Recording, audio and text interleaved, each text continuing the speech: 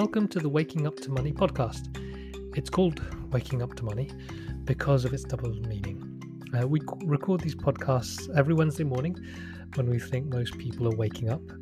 And what we talk about is the idea of waking up to your relationship to money and how that impacts how you do pricing in your business. So we believe that if you can shift that relationship, you can price your products and services in a way that positively impacts your business and the lives of your clients. We record these podcasts live so that we can invite guests to ask questions too. This means you'll hear about challenges and situations from people like you, and we ground the ideas and tactics we share in real-world situations.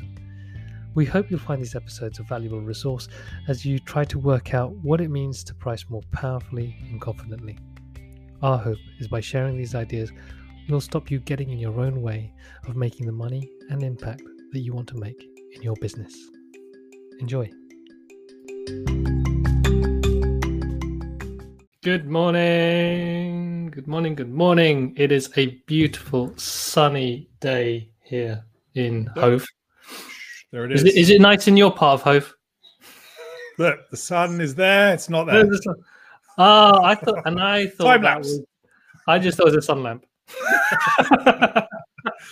It's very nice in my part of Hove. Had a nice walk on the beach this morning. Sun was shining. Sea was calm. Look good. I went down to the beach yesterday for the first time in ages, and it was like a sheet of glass, so flat. Yeah. And then I saw someone on a sailing boat, not going very fast because there's not very much wind, but that feeling of like calm. It's got that sense, and you're just bobbing along, floating along through life. Yeah, bobbing through life. There we go. Bobbing through life. Actually, last night we had we run the Soul Cafes. Have you never joined one of them? Never joined them. Have you? Fun thing. Really interesting stuff. So yesterday we were talking about struggle and our relationships to struggle, and even like what is the purpose of struggle in life? And I had this, in one sense, my takeaway was actually ultimately struggle is we don't want struggle, or it is not useful in terms of some people think, we need to have struggle in order to improve. But actually, I believe struggle is very much around resistance.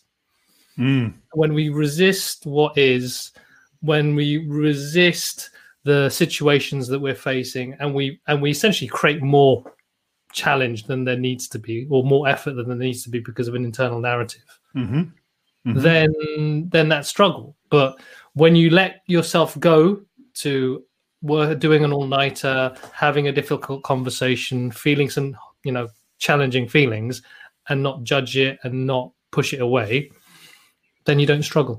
Yeah. Have you read any of the psychologist Gabor Mate?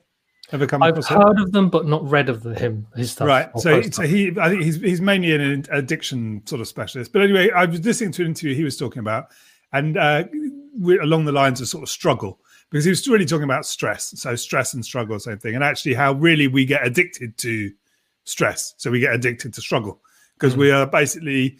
We're kind of sort of so uncomfortable with the kind of feeling, with those feelings kind of going away because we've had it so kind of just sort of drilled into us for so long that actually we get addicted to the need for struggle, and so addicted to the need for stress. So kind of wander around rather than bobbing along in our little sailing boats. We're actually kind of constantly looking for the storm. Well, that's another point that came up yesterday, was the idea of acceptance. And so one of my stories is like, if everything is going well now, the shit is on its way. Yeah. So suddenly, I can't enjoy this because it's going to be really bad in a bit because of the universal balance that shit and good has to always equal out. Yeah. That is a really common one. I remember talking to a friend of mine who also runs his own business.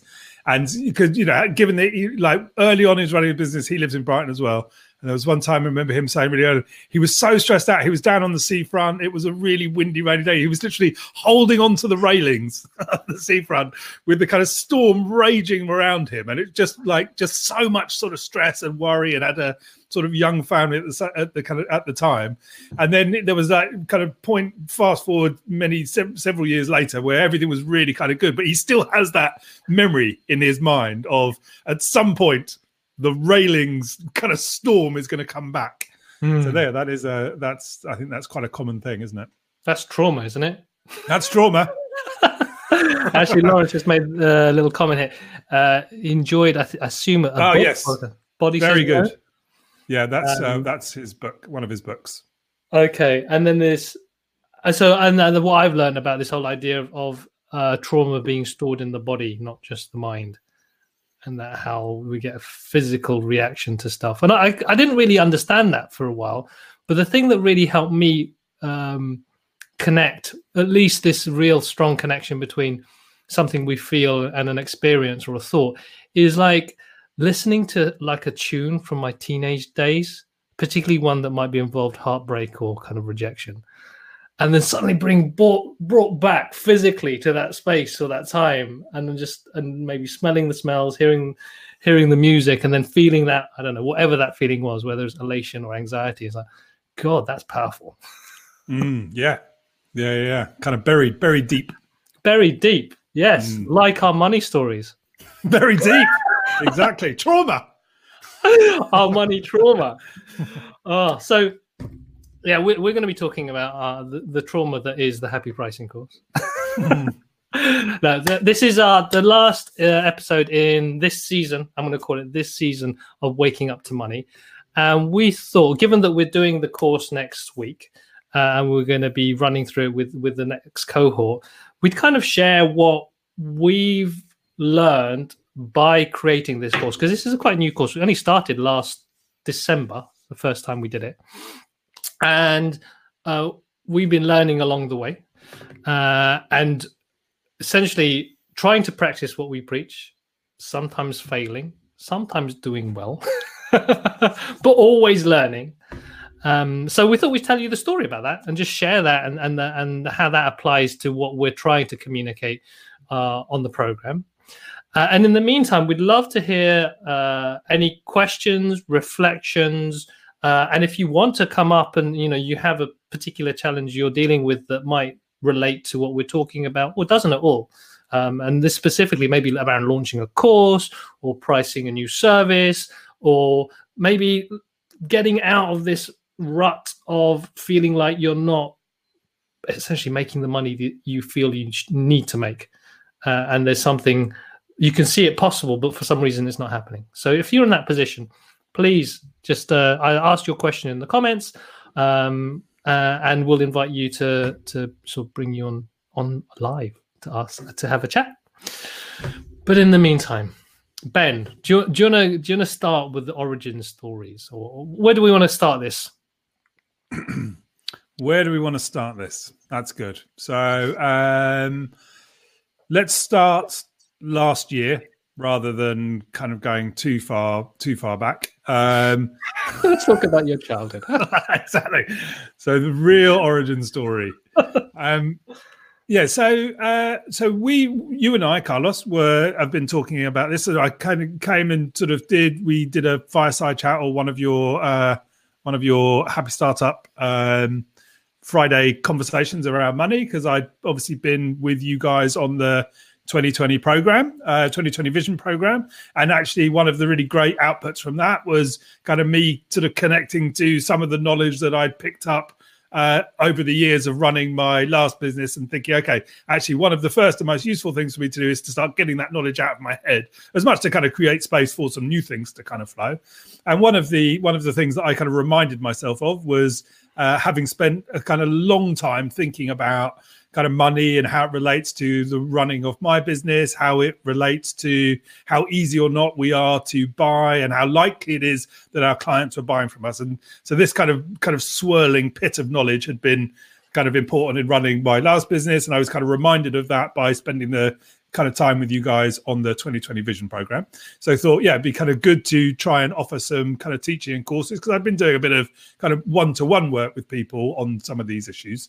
And so I thought, okay, so definitely kind of felt like there was a sort of useful thing to do. And then you and I started sort of talking about this and what we might do. And we kind of did a few crowdcast things last year, and then decided that we would try and turn the knowledge that I had kind of put together into a course. And so I guess that took us to sort of some point towards the end of last year. Is that right?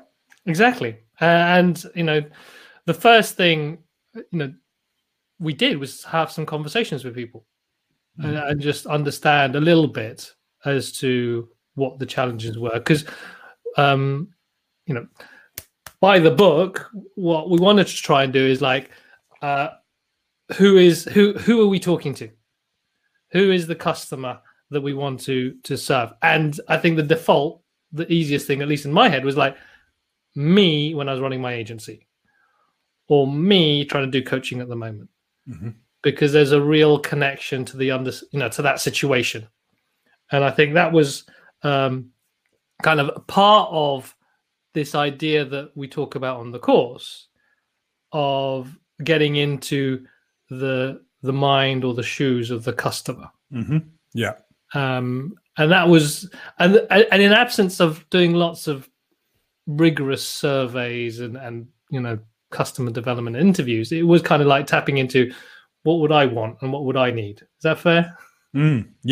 Yeah, definitely. Because I think actually, whilst there's a range of different things on the course and some specific things that people get, there are kind of three pretty key sort of foundational points. The idea that on the course we talk about it as pricing the client, not the job. But obviously that translates when you're selling a course or more of a kind of product-based thing about just the importance of understanding your customers' motivations, understanding the specific things that they are trying to change. So kind of focusing less on the kind of what of what we do, less on it's about pricing, you're learning about pricing, and more about trying to understand, well, what is it that the customer is trying to change? So if that is the kind of first thing, the second thing is really about the questions that you ask to understand that. And the third thing is about, well, how do I put all of that together in a way which makes it easier for that customer to buy? And it's that's the kind of sequence that we sort of teach on the course. And I think, if we had, I think in truth, we probably didn't follow that process to the letter, because, we start, like you say, you start with some sort of insight. Oh, I think it's good for these people. But, I'm also a bit of a sort of got the attention span of a goldfish and or a kind of puppy. So then also get quite sort of distracted along the way. You then start speaking to someone and you go, shit, actually, this is really kind of useful for you too. And then all of a sudden what starts as like a sort of a rough picture in your mind, like you say, oh, I think about myself when I was running my agency, or I think about a similar kind of thing, then kind of distracted by someone else. Oh, but actually, for you in this situation, it would be really good for these reasons. And so already you're kind of off into the reality of life. And so what is the kind of simple structure of the framework that we talk about? Then, it's easy to kind of lose sight of that in the doing. Yeah. And so, yeah, I think it's kind of, I guess that's the kind of first point to kind of remember. It's easy to lose sight of these things in the kind of thrust of doing. When you're actually focused on a kind of endpoint, I want to get people to join us on a course, that becomes the pull essentially. And it's easy to kind of forget the good practice that is kind of central to what we teach. Another pillar, I think, around this, which is or what I connected to when we were talking, was firstly when we were first, particularly in the 2020 Vision program, we talked about this idea of yours, that the Buddha in the boardroom, and this real, and what I understood was this kind of real struggle of the founder, the challenges that affect someone in leadership, some of them within a business, whether it's big or small. But there's a mess of stuff, and there's a real desire to help whatever way you could. And the other thing was around this identifying people who are purpose driven, particularly those kind of people having a challenge around money and around pricing because of this conflict between the need to help and the need to create a sustainable business. and how a lot of the time we, as people who want to help, are more likely to sacrifice our own well-being and our own sort of baseline of Maslow's hierarchy of needs in order to help others. And so there was this, one element was I heard this real creative need. And then when you start talking to people, what you're talking about, then seeing these opportunities. And they think, okay, but then with agency founders, there's this issue. And actually, if they could price more effectively, they could actually make a lot more money, which then makes the value proposition of the course a different, certain value proposition. So you can price at different levels, or you can price at another level because of the very easy, tangible figure of a story and the story you could attach to that when it comes to selling something like this. Does that make sense? Yeah. So kind of losing, not kind of holding which I guess makes sense in some ways, not holding. Well, I say that, and then I was wondering whether that was true. Well, I'll say not kind of holding really as a kind of fixed idea what it is and who it's for, but actually kind of then partly responding to conversations which kind of happen along the way, and partly just kind of chasing your tail a little bit. Because I think, what you're sort of talking about actually kind of points to the sort of different things we were juggling, really, which is on the one hand, yes, a kind of a wish, a desire to help people who were running, purpose-led businesses, work which is very much in service of somebody else, kind of helping those people, because people who kind of run businesses which were only interested in profit have spent a lot of time thinking about a lot of these money things, and they use that to their advantage. And part of what we were talking about is actually it's important that actually some of this knowledge is then shared with people who are more socially motivated or more broadly purpose motivated, so that they can enjoy this too. But of course, the thing that happens for those people, like you say, is they might compromise on their own needs, but also there is a kind of feeling in many instances that money is dirty and that profit is not the point. But of course, that's not true either. But you see already in that, just as we're sort of talking about it, you can see actually two quite different sort of potential audiences and two quite different outcomes and quite different motivations that those audiences would have. And given that is the first thing that we talk about and teach on the course, really understanding the motivation, really understanding the outcome, really understanding the thing that your customers and clients want to change. Actually, what we're sort of talking about here is actually quite different people with quite different outcomes and quite different kind of motivations and things that they want to change. And this, for me, points to a really challenging pricing conundrum in terms of the way I see it. In an ideal world, in an enlightened world where all of us, can a bit released from jealousy and money stories, you price like a course like this would be personalized to each individual. A bit like we say in the course, is like, we really understand the value to you, your capacity to pay, your real understanding of how much, what those numbers mean to you, and then you pay that much. So whether that's worth £100 to someone because then they can increase their income to maybe a couple of £1,000 for that year, or it's £2,000 or £5,000 to someone else because they're going to increase their income by £50,000 that year because of this knowledge. But then in a world of like, okay, you're going to have a price somewhere and you've got to be able to manage this in a way that makes sense. There's this real tension. There's this thing, okay, well, we're going to have one price. But that feels like a bit of a false thing. And there's this thing around trying to navigate, in an ideal world, navigate all the different types of customers. But at some point you have to say, okay, we need to make it simple and easy for people to buy this, which then has to be a certain figure. And that is going to be dictated by a narrowing of an audience. And am I confusing issues there? I'm just trying to maybe just give a bit more insight as to this isn't an easy job. No, you're not confusing things. But actually, no, you're not confusing things. But now I'm going to confuse things. So the thing that I was kind of reminded of as you were talking there about, ideally everything would, it would be a kind of pay what it's worth to you. It's in some respects what you were sort of talking about. So the organization that I have, which provides meditation courses and sort of meditation sessions. So that is an organization. The meditation teachings are all in the Buddhist tradition. And so in the Buddhist tradition, everything is provided on dana, on donation, on generosity.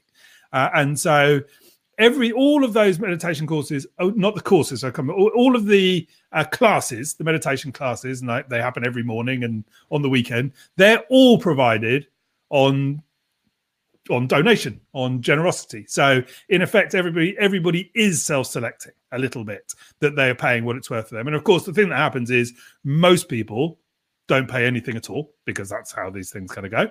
And some people kind of do. But even within that, actually, the thing that we found is if you just left it completely open, people actually were overwhelmed by the choice. So it made it harder for them to donate. Even if you just do simple things like say it is donation, you can pay whatever you want. You can pay nothing if that's what you want to pay. And here is some kind of three recommended amounts that you might donate. Just the act of closing down people's choice a little bit does make it much easier for them to spend the money, even though there is no obligation on them to do so. And many still don't pay anything at all. But actually many more do pay when you do help control the comparisons a little bit more. But I appreciate I've completely veered off. So I think you grounded exactly what I was saying here in terms of how we try to make ourselves easier to buy. And this is what I think I think I spun us out a bit, because in an ideal world, like you say, is pay what it's worth to you. But that requires the person who's buying to have a clear understanding of that value. And so for me, what part of this course is about, what I've learned of this course is our job as people who are value creators is to educate the people that we want to help into that understanding of that value for them. And so if we just say, this is what I do, pay what you want, it definitely puts me in a spin unless I've spent some time thinking about exactly, this is how much it's going to worth for me. This is how much money I have to spend. This is where I'm going to go with this program, this course, this garden furniture. It's like whatever it is. It's like you start to, when you have done that thinking, it's easier. But if you haven't, then I think it is on the onus for us to, like we said in the course, ask the correct questions. Really understand through asking questions, not only about helping you figure out the price, but helping the other person understand the real value. Because one of the things that we talk about is dealing with objections. And the classic objection, is like, oh, it's too expensive. Well, I don't have the money. And maybe you can talk a bit to that. What does that mean in reality for a lot of people? Yeah. So the thing around objections generally, so I guess just one quick thing to say just before I answer that specific point. I think, like you're talking about, our job is through questions to kind of to help the person we're speaking to and ourselves understand value. That is a long process actually, actually, like the thing that, like, we've been talking to people. There are people who are joining this cohort now who we've been talking to for 6 months, maybe more, and that weren't right for whatever reason. Timing wasn't right last time, but the kind of the trust and the comfort and the understanding of what we're doing gets to a point, and everybody kind of gets to that point differently. For some people, like there were people who joined the course last time who there was no sort of real history, so to speak, but there's something in the message which resonates straight away and they're comfortable to kind of do it. But actually, there's other people who really are much more comfortable dancing around the edge, and that they need and want more dialogue, and all the dialogue with them helps qualify and that helps us understand it more as well. So that that process of earning the trust, I guess, is what it is, and earning the understanding is a long-term thing.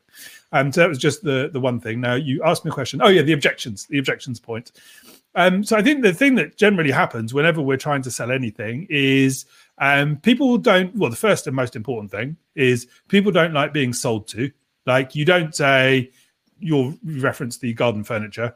You don't say, I went to the shop and I was sold garden furniture. You say, I went to the shop and I bought garden furniture. That it's the thing that you do, not the thing that somebody else does to you. And so, of course, nobody likes being sold to.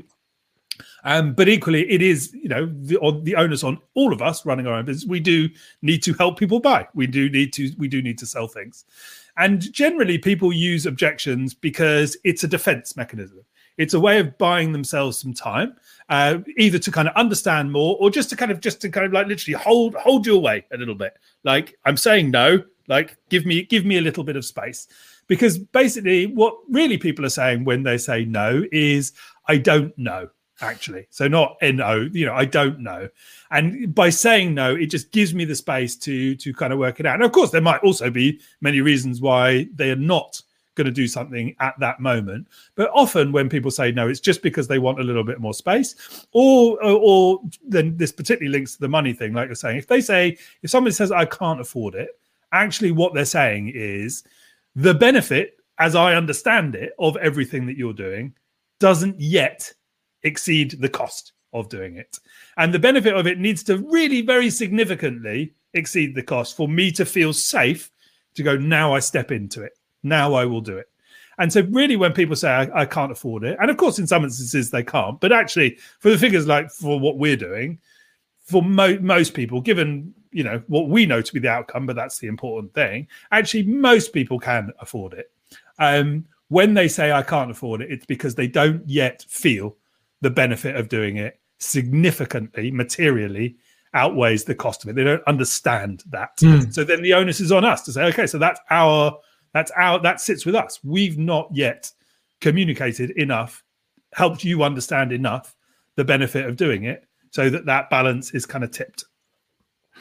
And that's, for me, I think of our conversation with Wolfgang last week, and around it's that, how do I communicate that story? How do I communicate the benefit, which usually is in story? How do I communicate that benefit in a way that it makes sense? Oh my gosh, this isn't just something that I'm going to benefit from now. It has repercussions and echoes into my future. I will benefit again and again and again. So like with Wolfgang's thing around, at bare minimum, he needs to charge 1,500 euros. I think it was something like that. Anyway, to break even and make it worth his time. Actually, when talking to the person who's going to benefit from the retreat and thinking, okay, I'm going to go home and I'm going to be less grumpy. My wife's going to be more appreciative of me, and I'm going to feel more happier in my family. I'll be better a person with my work colleagues. I'll probably be able to be more creative, be more energized. My life will feel just big shift. How much is that worth? Yeah, exactly. And and actually this came up as well, I think about a month ago. I think David joined us and we were talking about selling coaching. He was selling coaching as well, like a kind of a higher ticket coaching thing. And we were sort of same sort of thing we were talking about there, which is, to really understand, well, what is it, in that instance, same kind of thing. It was like, people had a sort of transition point in their kind of careers. They've made it with a certain level of external success, and now they kind of feel like they want to kind of, somehow that's kind of not enough. And the coaching that they were talking about was about that sort of transition. And it's the same kind of thing you were referencing there with Wolfgang. You need to tap into what actually is their motivation. What actually is it that your customer, your client wants to change? Because there is something they want to change. There is a state that they want to be different. And it might be about the relationship at home. It might be about relationship with children. It might be about more time. But if it's about more time, what is the more time for? And actually, when you start to get into all of these things, you start to the true motivation is revealed, or is increasingly revealed. And as the true motivation is revealed, you can start to understand actually what the financial value of that is. And it might not be absolute. It might not be as clear as, well, I want to do this, therefore that's worth 20,000 euros or whatever it might be. You might need to kind of explore those things a little bit to try and put some value on it. But it's in that true motivation is the important insight. And it just isn't just about services. I'm thinking about in terms of like these higher ticket item services. I was thinking about Saskia and her membership, and I think her question was around, should I charge less to get more people, or the opposite, as I could get fewer but higher rate? And it reminds me of the post I shared earlier this week about 100 true fans. And there it's really, maybe it is with her community and her courses. It isn't charging maybe 29 euros a month. It could be charging 99 euros a month, or even 199 euros a month, if you understand what is it that that real shift or outcome, the benefit that people are looking for. And in this post, I'm just trying to have a look at it. Some people just want connection, or they value connection highly, or they want tangible results, so they want steps. Or I think another thing that they talk about here is direct access to you, closer access to you. And so the way, if you are able to tell that story of the outcomes you want to create, particularly in the community, there's a level where you can achieve the outcome but at your own pace, or you can achieve it with a bit more structure, or you can achieve it with me personally helping you. That suddenly opens up your ability to define or create choice, but also tap into, actually, it's about the end goal. It's not about, there's how you get there. There's what you do, but ultimately it's understanding what is that, and how the speed and the outcome of that person, what the person is looking for, what is that, and how do they want to enjoy it in a sense, or get there. I think I might have complicated things a bit more, but I think ultimately, like, rather than saying, okay, it's a community, it's a course, courses cost this much, communities cost this much. For Saskia, is like, I think it was around knitting. I can't remember now. Yeah, but there's something around. That's what it's called. Yes, wool. Yes, wool. Jawohl. It was really about, actually, I think, a sense of connection. Is there's something about an empowerment aspect of it. And so with that, how do you use that message to define the value rather than the things? Yeah, so it's useful doing this webinar, actually, because when you said that, I remembered one of the things that we spoke about on the course last time, which we need to make a note to talk about this time, which you just articulated there, which is relevant to Saskia, is relevant to kind of anybody who's doing a course and or actually kind of offering kind of things one-to-one. Because what you're talking about there is really understanding people's motivation. And so, like you say, people might be motivated because they want, like you say, they want the connection, that being with somebody is important. For some people, they might just want the knowledge. They might like to do things on their own. Some people are like, no, I don't, don't bother me. I want to get on with this myself. And, or the contrast is that other people, no, I want to do it in dialogue, in conversation. And one of the ways that I remember us talking about the kind of how you translate those different motivations, those different interests into prices is a sort of simple, it's a kind of I, we, you thing. So either we kind of do this together, which is kind of one of the options, or I kind of sort of teach you to do it, or I do it for you. And so actually one of the kind of the different kind of pricing levels, if you want me to kind of, effectively sit on your shoulder and kind of essentially do it all for you, there's one price tag for it. If you want to kind of sort of explore ways of kind of doing it together, then there is another kind of price tag to that. And if you just want to be left on your own, again, there is a different price tag for that too. And so that sort of is useful because what it's doing is it talks to your customer's motivation. It's not about the thing that you do. They're getting the same knowledge, the same kind of insight, but it's just one of the ways that we talk about understanding how your customer's motivation is the thing that determines what they want to spend. Yeah.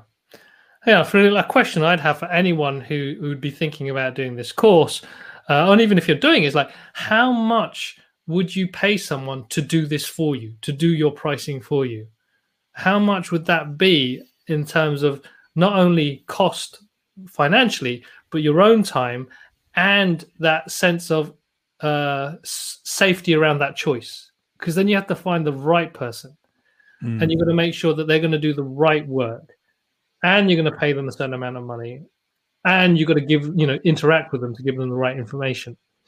And thinking about it is like, actually, one of the ways to look at this course is, as well as maybe empowering yourself to do it all yourself, you then have at least the grounding, the knowledge to actually, if you're going to take this another level, if you're going to work on this even more deeply, you'll be able to make a decision more confidently, because you'll know what aspects are important to you, and you'll know when someone is telling you something that doesn't actually make sense or isn't going to help your business the way they're talking about pricing.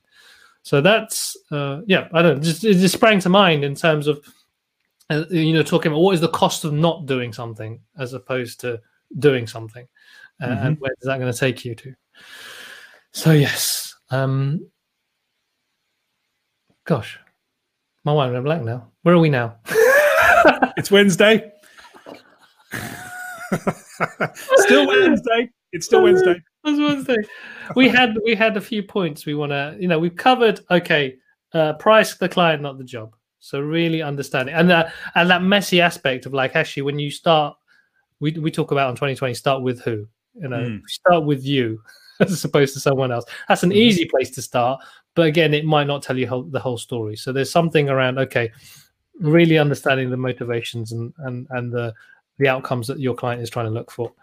Then to do that, you talk about using questions. Yeah, the questions that you have to kind of understand all of that, and so what you learn from that, and then how you put the information together in a way which makes it easy for them to decide. Yes, and I think we touched on this idea. There's different motivations for different people, whether it's speed, whether it's access to you, access to community, whether it's actually I want to do it myself. Those are different indicators of value from people.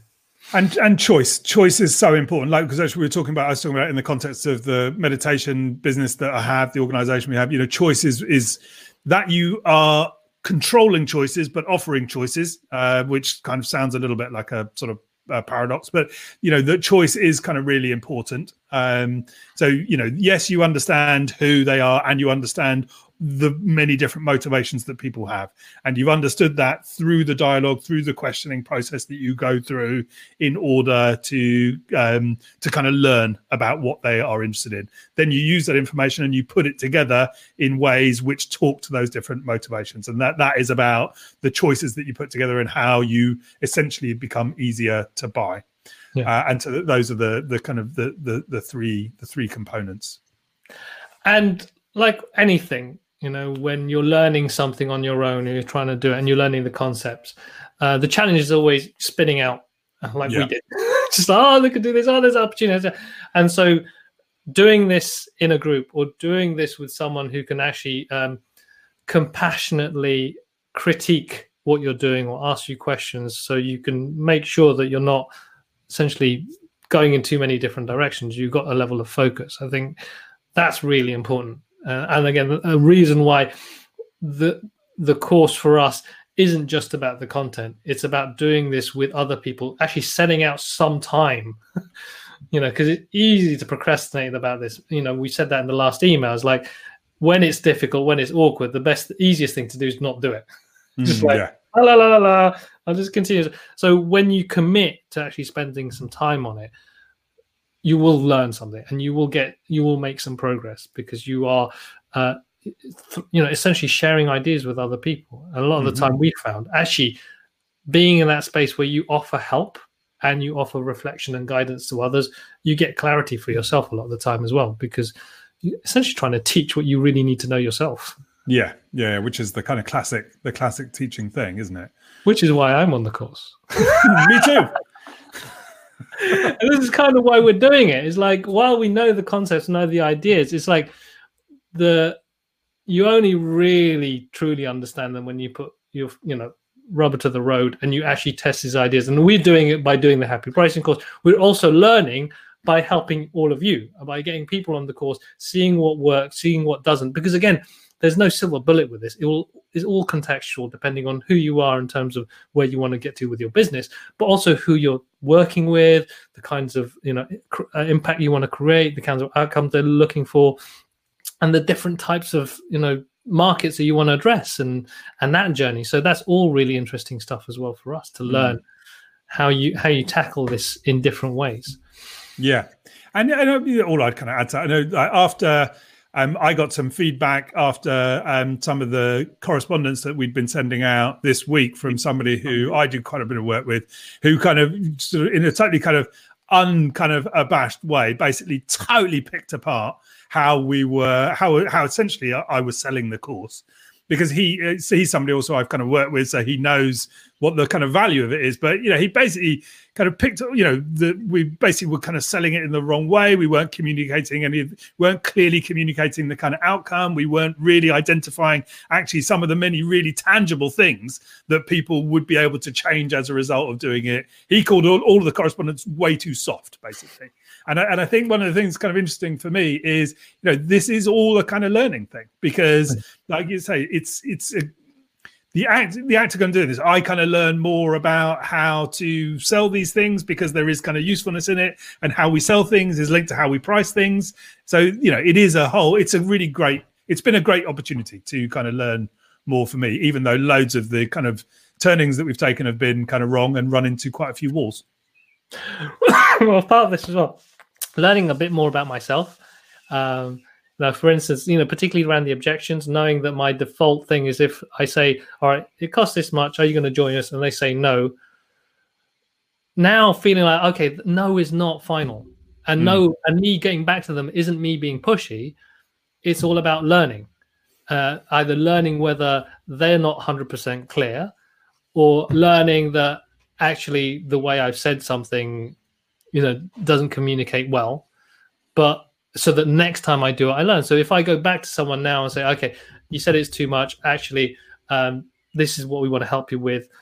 And they come back to me with something, okay, actually, next time I email someone, I need to bear that in mind in the way I communicate something, not jump in with maybe the price, or not jump in immediately with a discount, or, there are different ways to deal with objections that isn't me negotiating with myself.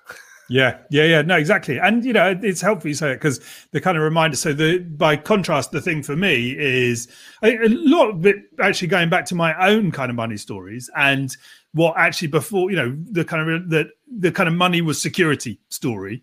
And so then how that then affects how this was true then, even when I was running my business, it is true kind of everything now. If I'm not careful, my default is actually just to feel like selling becomes a little bit of a kind of matter of life and death in some ways, because it's like, actually, I need to persuade people to kind of work with my company, or I need to persuade people to do the course, because there's a little voice somewhere hiding around, which is basically chirping away all the time, oh, you need to do that, because this sort of somehow money is security thing, money is safety thing.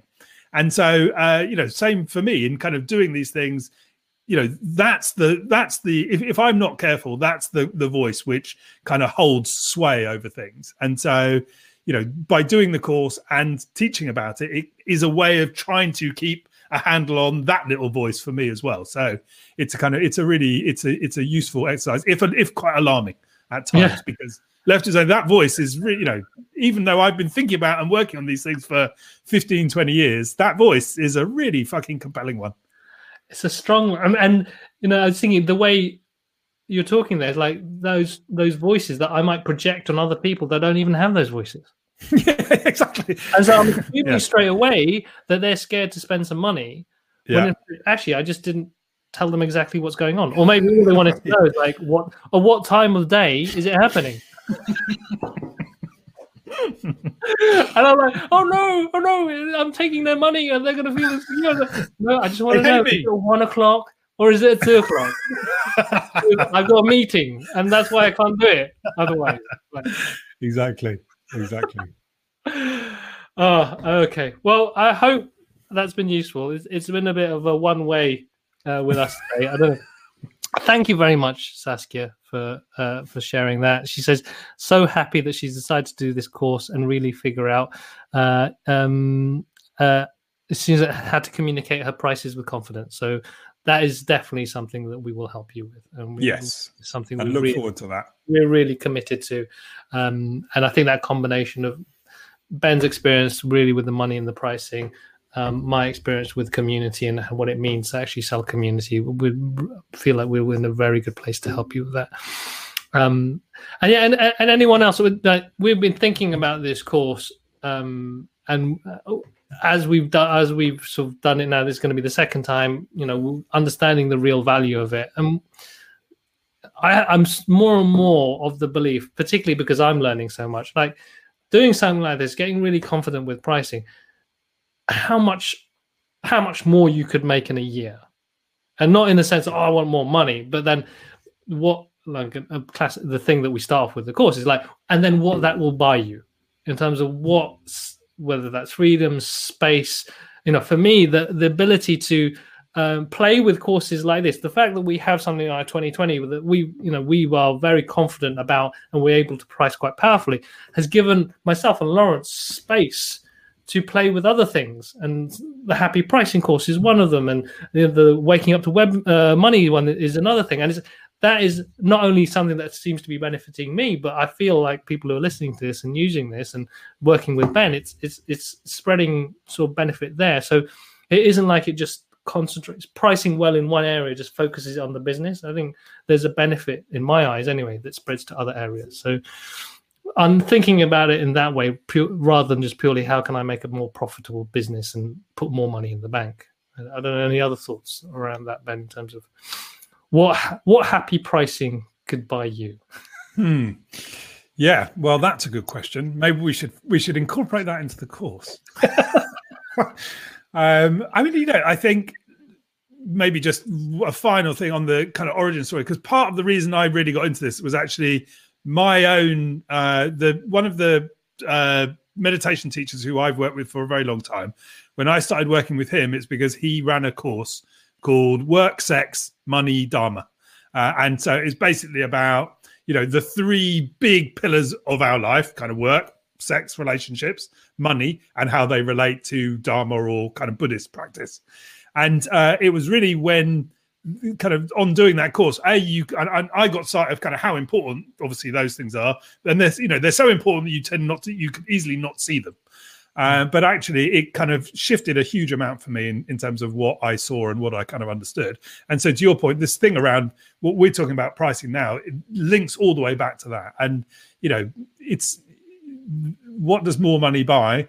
This kind of opens a door to actually so much about how easily or easeful our relationship is with our work and with the things that we do. And we can see it in our relationship to money. And I think for me, the hope is in doing the course, in spending time on these webinars and thinking about it, is people start to shift that a little bit. The lens shifts a little bit, because in that shift, in that opening up, there is a kind of abundance of opportunity. I love that. The abundance of opportunity. I think more of that in our lives. Yes. Well, thank you very much, Ben. We're looking forward to seeing that all of you who are joining us next week are on the happy pricing course. And if you're interested in joining us, there's the click on the green button and you can sign up today. We are closing enrollment on midnight on Friday. 11:59 actually. 11:59 on Friday, the 23rd of April. Kicking off, the course will start on Monday, the 26th. We will be doing live webinars from 1 p.m. British summertime each day. But before that, we'll be sharing with you the course curriculum. And we have that on an online platform. So you'll be able to kind of identify the journey that you're going to be going on beforehand. And the purpose of the webinars is really to have a place to dive deep, answer your questions, talk a bit more about the concepts, help you embed that through discussion rather than just reading. And I think one of the things that I know I'm guilty of is sometimes I'm just lazy. I buy a course and I don't do it because it's just there, rather than actually if we give people a time and a place to really consider it and commit to thinking about the content, it's much more impactful, much more transformational, and the conversations even just bring up even more ideas. So that's the way we want to structure these courses. A lot of us, we tried the thing about stuff that's just purely online and self-paced. Some of you, I think you people who just like to do the stuff on their own, that's cool. This the guided program is really for people who really value learning through discussion, through asking questions, and through just processing in a live environment. So if that's you, then this is the place for you. Awesome. Well, have a great rest of the morning, Ben. You too. I'll see you next Monday at 1 p.m. Almost certainly. I'll see you, Saskia, as well. Yes. And thank you very much for listening to this. We are going to take a break from Waking Up to Money for about a couple of weeks, 2, maybe 3 weeks. It again depends on. We'll be asleep to money for a few weeks. We will need to recharge and re-energize and think about what we would like to talk about next time. I like this is purely by accident. This is a 12 episode season. It was by accident. That was planned. When we spoke to the commissioning editor back in January, that was the deal. It was a 12 episode deal. So yeah, it's what they call emergent strategy. Making it up as you go along. So yeah, if you want to catch up on the recordings, you can go from Crowdcast, and if you on the top left hand corner, you should be able to navigate all the different Waking Up to Money episodes that we've done in the past 12 weeks. And there's also the podcast. If you go to Spotify and search for Waking Up to Money, you'll be also able to listen along to all of the episodes that we've been recording. So ways to just catch up while we're away. So don't worry. Don't worry. Otherwise, we will see you soon and have a great rest of the week. Thank you. Bye-bye.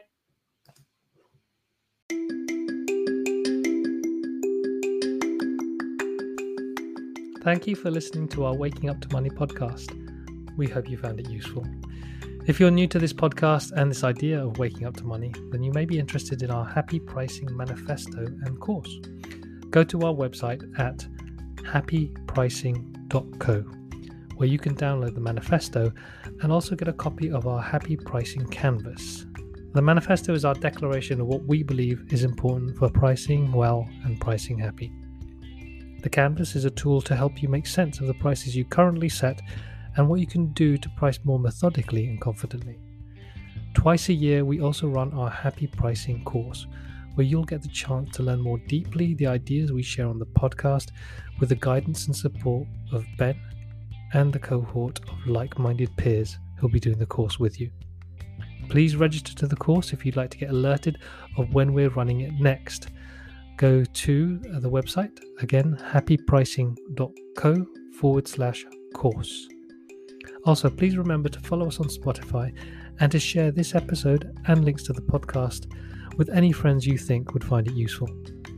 If you'd like to ask your questions live on our Waking Up to Money show, then register to our Crowdcast channel by going to ahappy.link/wakinguptomoney. See you soon.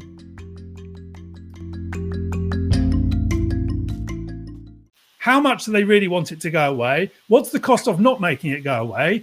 Then our solution is small in comparison to that. Does that make sense? Yeah. I mean, many multiples smaller, Yeah. It sounds, But the key thing with that is that the lead was not our service, our way of making the problem go away. Like I said, if we come by saying, we have a way of making these things go away and they cost $175,000 without establishing really what the value was via their lens, we never would have got anywhere. Whilst the kind of amounts are either relevant or not relevant to this conversation, I think the important thing is if we had led with our assumption about what the right kind of product or service was and our idea about what the cost of that would be without establishing the value of that in their minds first, we never would have got anywhere. And so we had the opportunity in that instance because there was the relationship, because it was being done in discussion to really, really understand what that was. And then we were able to provide that solution. It was over 3 days and they happily paid $175,000. Yeah, that makes sense. So yeah, I'm trying to translate that to one-on-one work, but yeah, I mean, the example makes a lot of sense. Thank you for sharing that. I'm curious, when they're buying, are they buying as an individual or are they buying via their company? Because that also, again, has a big bearing on what somebody is willing and able to pay, of course. Yeah, sure. No, in this particular product I'm talking about, it's individuals paying for themselves. Mm-hmm. Yeah. So the only thing I'd say is that if you are putting these prices on the website, as you say, they are anchoring essentially. And so if the objective is that you're selling it for 15,000, there should be something on the website which is considerably more than that, because otherwise you're anchoring from the price that you want to sell, and then that won't work out for you. Well, yeah, that's interesting. That 15,000 is kind of we expect very few people to actually take that. That is like that's the stretch anchor actually for us. Right. Okay. The second tier down from that is like around 6,000. So what we expect is that most people are going to take the 6,000. And we have another version that's slightly less as well. So that's how we're trying to do it. But yeah, I mean, it'd be great to like figure out what are those questions that can. And I'm not saying we need to do this here. I mean, just maybe it's just an open question to consider. Is what are those questions that help an individual? Because there are a lot of people in Happy Startup. I have a question for you, Dave. Yeah. How much is that worth to you? What? Answering those questions. Oh, good question. Yeah, it's so hard to pick a value, but I mean, if it helped me get 5-6 people at like a $6,000 price point, I would pay a few thousand to have that happen, but I'd have to be really sure that would happen. And that's the process that you're trying to take other people through. Yeah. So I'm trying to figure out that's a good question you asked me, what's it worth to me to have that? Okay. I mean, so do you think, is that the question that's going to be enough? Like what's it worth to you to have a joy in your life? Not so much the question, but that's the position you want someone to be in, to be able to say, oh, that makes sense. If I can get 36 grand's worth of clients and I spend $3,000 on this, that's a worthwhile investment. Yeah. Yeah. And so whether, and this is what I think where Ben was talking to, we can't give you the specifically the question. Okay. But we can, and the purpose of this conversation, the course we're doing is like getting into that mindset of actually what the customer is wanting to be able to easily buy you. And what is it going to make them feel more confident and comfortable to easily pay you that price and buy you at that price? One of the modules on the course is just exclusively dedicated to this, the questions and how to have these conversations, because in this is where you kind of unlock it. And just one other thing that I would sort of say, if you're putting the 15,000 up as an anchor and you're expecting to sell about 6, it is right, of course, there is a sort of smaller one, because what you're doing there, which to our earlier conversation, you are controlling the comparisons. And that's the kind of goal with the questions, with the conversation, with the dialogue, whether you are going with published prices or whatever, is to control the comparisons. Because the more you control the comparisons, the easier it is for your clients to buy what you do. Yeah, got it. Yeah, thank you very much. Yeah, I'm just seeing Becky's chat about it's harder when there isn't a monetary ROI, like less tangible outcomes. Yeah, that's the thing. I think it would be really interesting at the Happy Startup School for because there are a lot of coaches, to come to have like a database of those questions. What are the questions that help your client understand the value of, or like come up with an idea of the value of the work for them? That would be amazing. Huh? What? New product idea for us, Ben. Mm-hmm. Yeah, seriously, coaches would totally pay for that. Absolutely, coaches would pay for that. So you're welcome. I don't even need any. I don't even need any returns or anything. You're welcome. But also, I'm going to go. I don't want to take up too much of this conversation. But Ben, thank you very much, and I'm interested to hear about that meditation business you're doing too. And that might be another counterexample. Is how you're collecting that information in the meditation business you're offering, because that's on a totally different scale and spectrum than the $100 million problem you talked about. So that would, and I think a lot of Happy Startup folks would resonate with that too. So I would love to hear about that, but I'll jump off then if that's okay. No worries. Sure. Well, no, thank you very much, Dave. That's really useful to be able to dig into that. Thank you. Thanks so much, guys. All right. Don't know how to leave. You can't. You're in forever. Now that tested you there, Ben. It did. Awesome.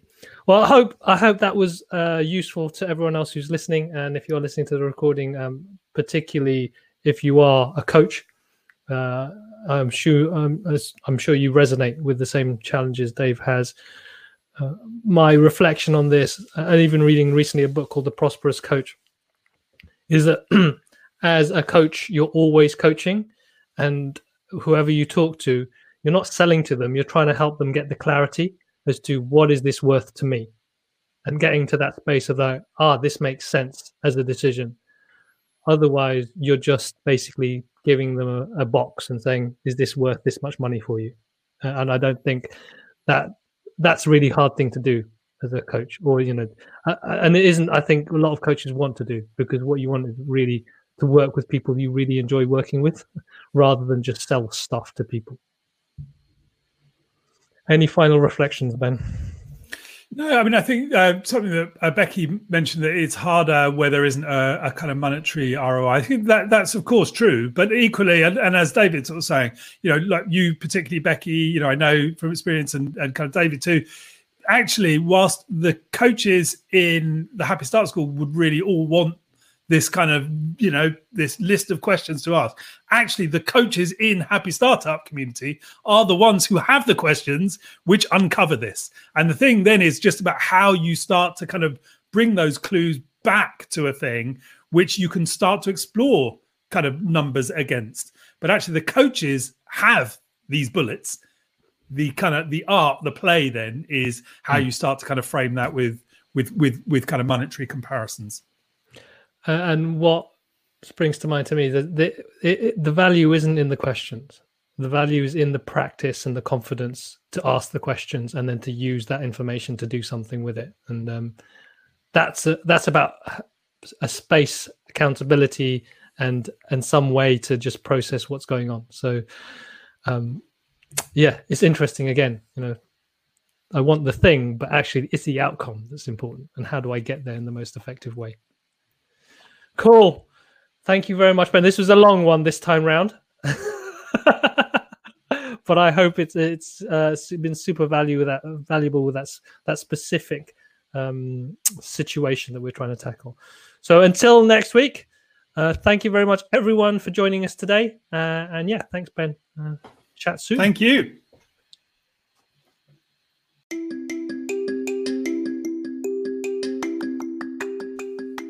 Thank you for listening to our Waking Up to Money podcast. We hope you found it useful. If you're new to this podcast and this idea of waking up to money, then you may be interested in our Happy Pricing Manifesto and course.